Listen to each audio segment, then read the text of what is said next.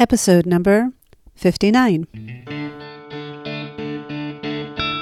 Welcome to the Getting Unstuck podcast, where you'll laugh, empathize, and learn how to turn your stuck spots into sources for energy and positive change. And now your host, the creator of the Stuck Method, Shira Taylor-Gura.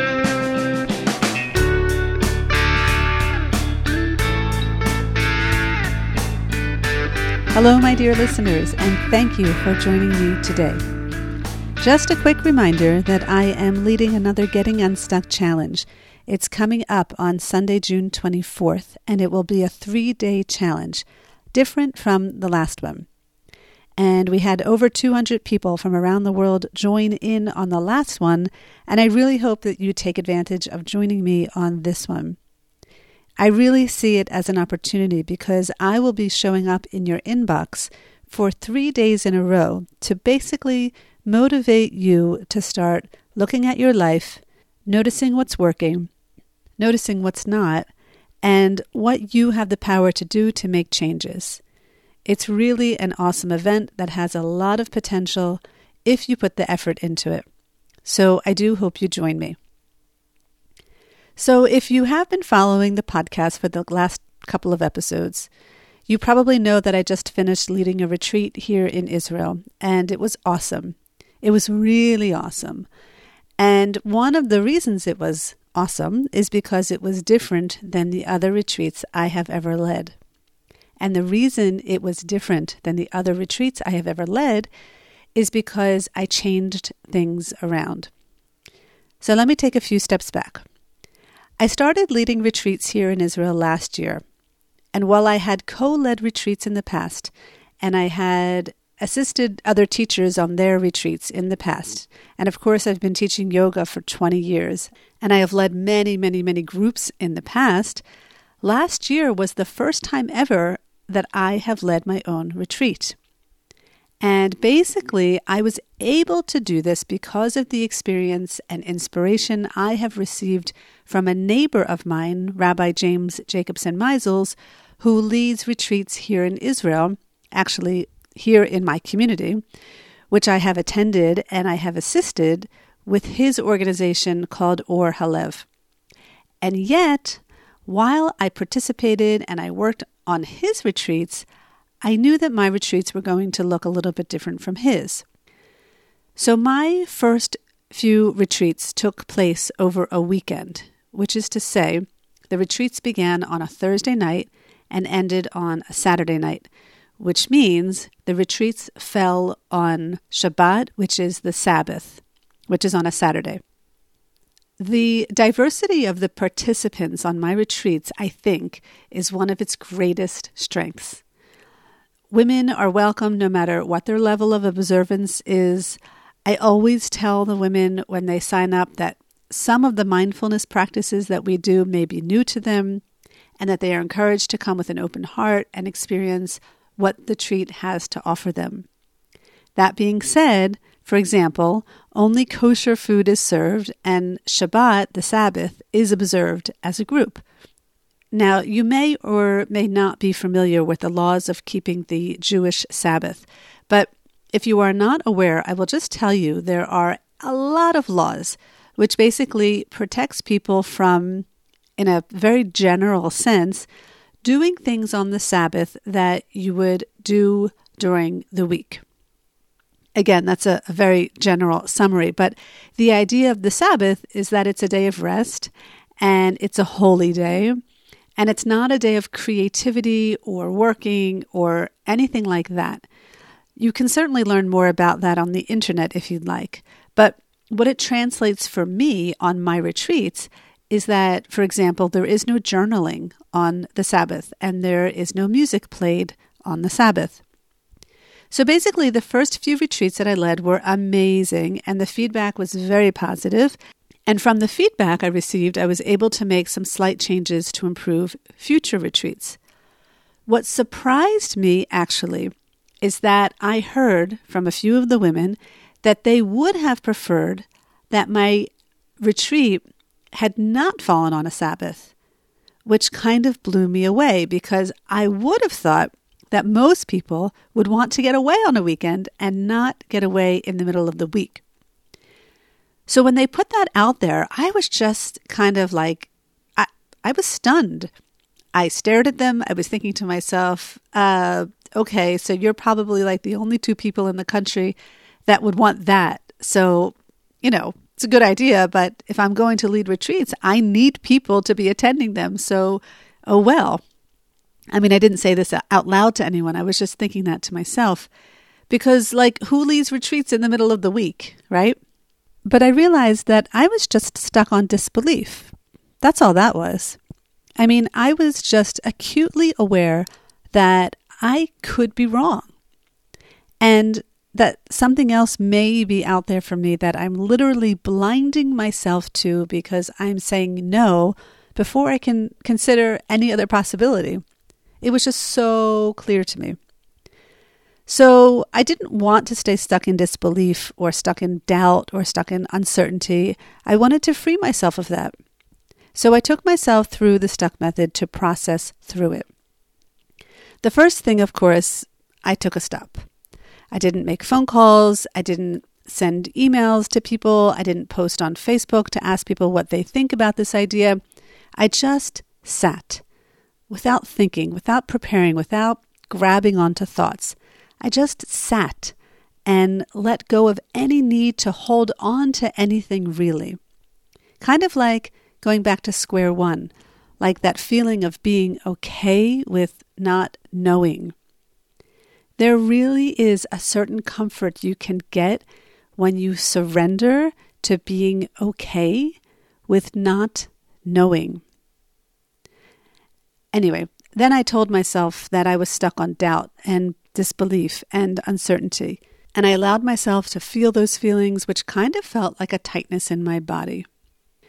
And I uncovered beliefs surrounding those emotions. Why was I feeling those feelings? Well, because I believed that no one takes vacations in the middle of the week. Do I know that for sure? No. And I believed that women prefer to get away on the weekends. Do I know that for sure? No. I believed that only doing this over Shabbat, over the Sabbath, would make it really special. Nope, not necessarily. I believed the retreat would attract fewer women during the week than it would over a weekend. No, I don't know that either for sure. So I realized I really had no reason to be doubtful or uncertain or in disbelief because I had no hard facts to even base them on, right? So of course I considered other ways of looking at this situation. I could consider asking women what their preferences are. I could consider trying to advertise a midweek retreat and see what happens. I could consider that I have attended midweek retreats in the past and I've enjoyed getting away during the week. I could consider I can get away in the middle of the week, and if there was a retreat that I wanted to go to, I would do it. I could consider that many of the women that are attending my retreats are, let's say, between the ages of 40 and 60.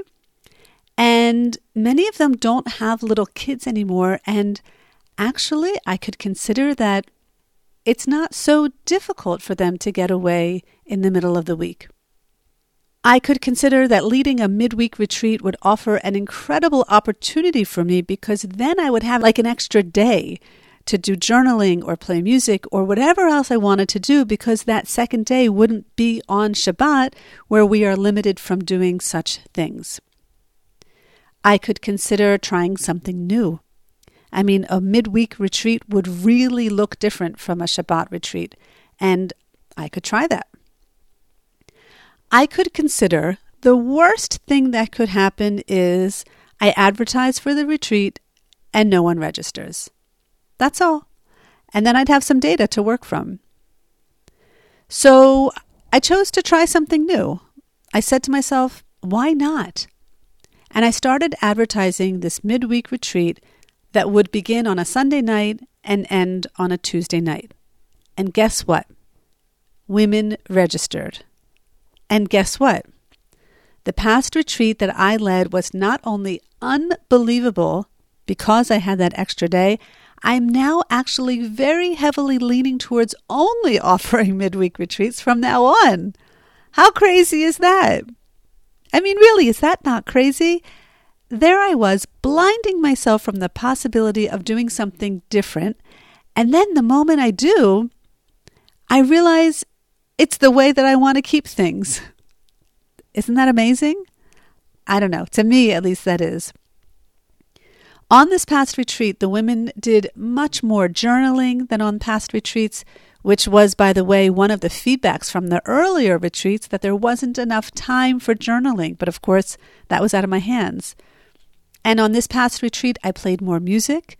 Not only did we do yoga, but we did some spontaneous body movement and free dance, which wasn't even planned, and I did it, and that was awesome.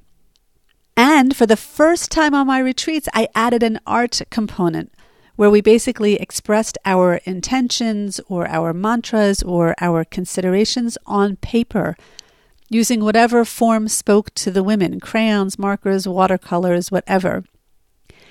This retreat, at least for me, was, I think, the best retreat I've ever led. And I owe it to the schedule, because truly it was having that extra day that opened me up to the realization of being able to add more non-Sabbath-like activities, which is what made it so valuable. And I'm so grateful to the women who suggested this, and to me, really, for getting unstuck from keeping things the same.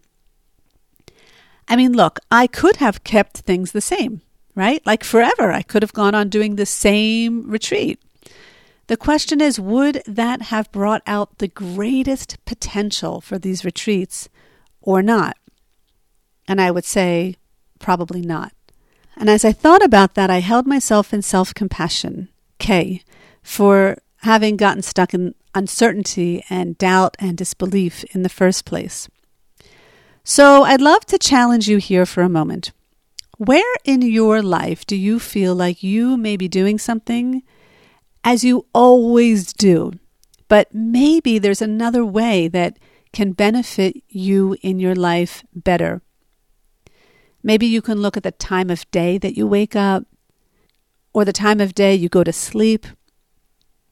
Maybe you can look at any routines or habits in terms of the way you eat or what you eat, or maybe how you interact with certain people, or even the way you think about certain people. What do you do in your life that's out of rote or out of habit, and you do it because it's, quote unquote, the way things are done, or the way you always do things? Where in your life can you consider trying to do something differently? I would love to hear from you if you come up with an answer to those questions and if you actually try something different. Feel free to reach out to me and share with me. So I offered you a little challenge right here, but if you'd like more of that kind of a challenge, definitely sign up for the next 3-day Getting Unstuck challenge, which starts on Sunday, June 24th. Only if you sign up will you receive the emails from me and the videos from me about the challenges in your inbox.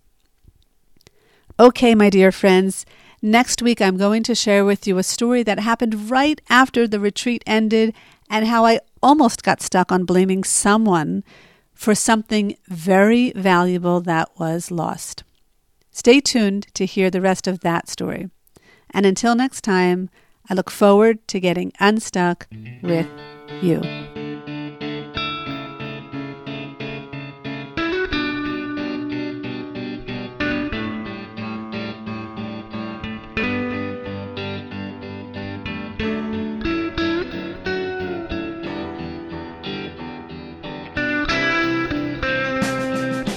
Thank you for tuning into this episode of the Getting Unstuck podcast. For more information on programs, workshops, and retreats, check out our website, www.thestuckmethod.com.